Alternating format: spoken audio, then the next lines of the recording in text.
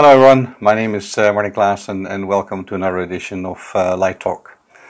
In this episode I would like to talk about a small little project that we completed recently in Fremantle in Western Australia, just between Perth and the coast.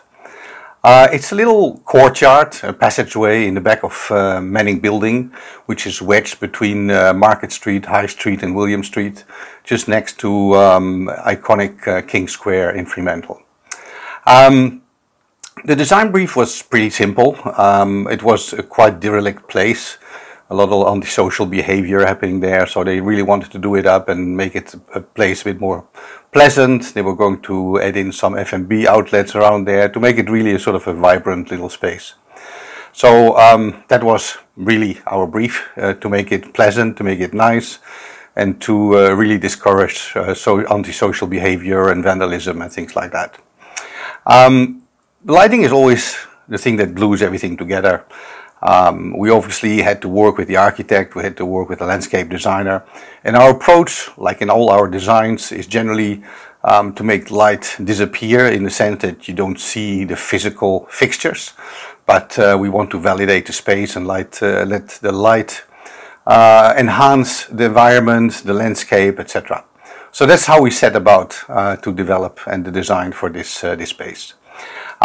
There's a couple of key elements that we had in this space, and first of all was the integration of light into benches. The architect had developed very nice seating facilities in that landscape, benches, and we thought that it would be a perfect opportunity to hide and conceal some lights and give also validation to the space in terms of proportions and just the overall understanding of the spatial proportions. So that was a really nice thing to do. It sort of gave some visual guidance at the same time because of the disposition of the benches throughout the courtyard. It gave you a really good impression and validation of the space.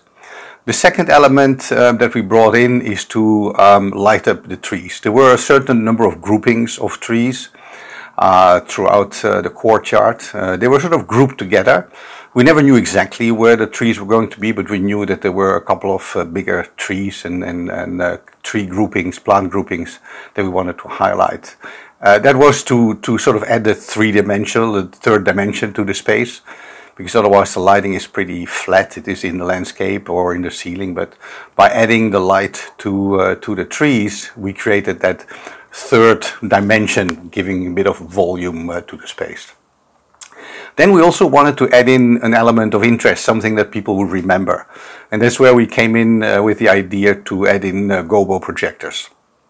A double function, one to sort of give that moonlighting effect by projecting light onto the actual walkways, but at the same time also introducing some gobos in those projectors to have some element of light falling to trees and that sort of idea.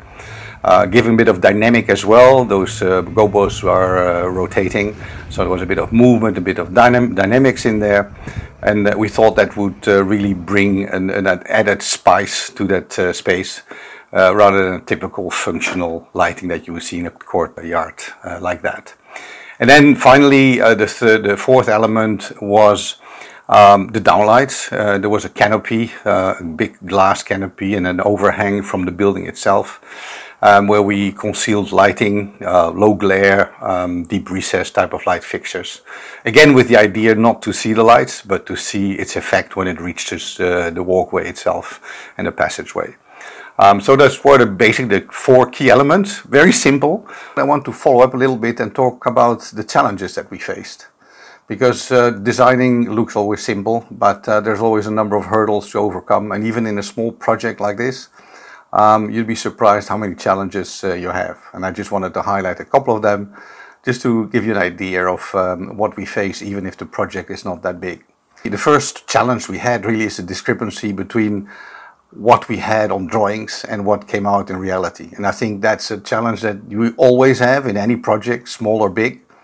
But in this particular one, it was quite typical that we designed around a certain layout of benches certain locations of trees, and when we came to site and they were actually implementing it, it was totally different.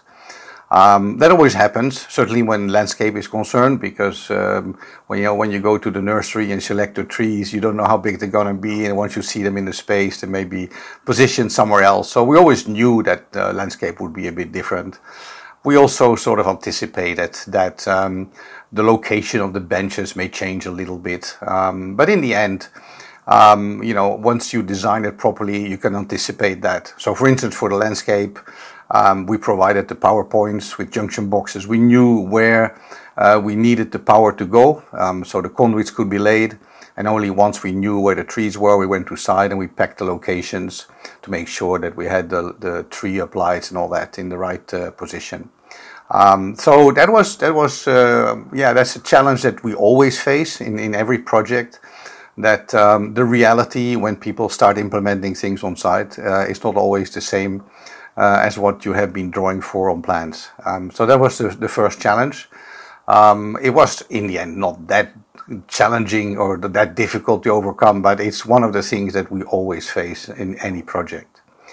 The second challenge was the actual implementation and concealment of the light. We had great ideas on how to conceal the light in the benches, for instance.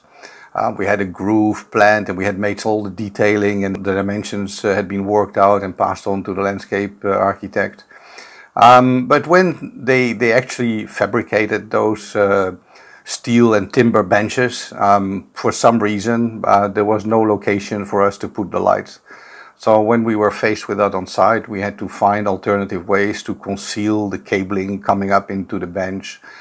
We had to create an additional surface mounted channel underneath the bench to hide the light. In the end, when you come there, you don't really see it, but we know that it could have done even better. It's still concealed, mostly out of sight. And I think that is testament to the coordination we have with the contractor. But it's something that we need to be prepared for in every project. It's always a bit more difficult than you think. There's always surprises somewhere along the way when you come to site. So that challenge was certainly one that we had to overcome. In the end, it came out nice, luckily. And the third challenge that I want to highlight is also a typical challenge for every project, is the one about budget and time. In this one particularly because we were faced halfway in the design with an upcoming pandemic. COVID-19 was raging and it meant basically that we would have difficulties in sourcing any light fixtures from overseas. We may have been impacted by time, supply lines, etc. So right from the beginning, we focused on getting the lights locally. We worked straight away, right from the start, with a supplier that had already been involved with the project in earlier stages. And we set out to find light fixtures that were of the sort of quality that we wanted, the sort of performances that we wanted, and made sure that the lighting effects were as we hoped they would be. We did a lot of visual testing, installed samples to make sure it worked all well. Even in a small project like that, we did the sample testing, the visual mock-ups, and all that to make sure that it worked out well. But that was quite a heavy involvement with the supplier and the contractor to make sure that we could get the lights in time, that we could also supply them within the budget that was allocated to us. And it was not a high budget. In the end, when we see the result now, we are quite satisfied, we're quite happy. It looks all fantastic, but you don't always know how much sweat and tears go into it before you reach a result like that. Now, if we look back at the end result and we look how everything came out, we're very happy. The feedback from the client and people that have been using the space now has been really positive. And I think it adds a new, interesting and vibrant place to the city of Fremantle.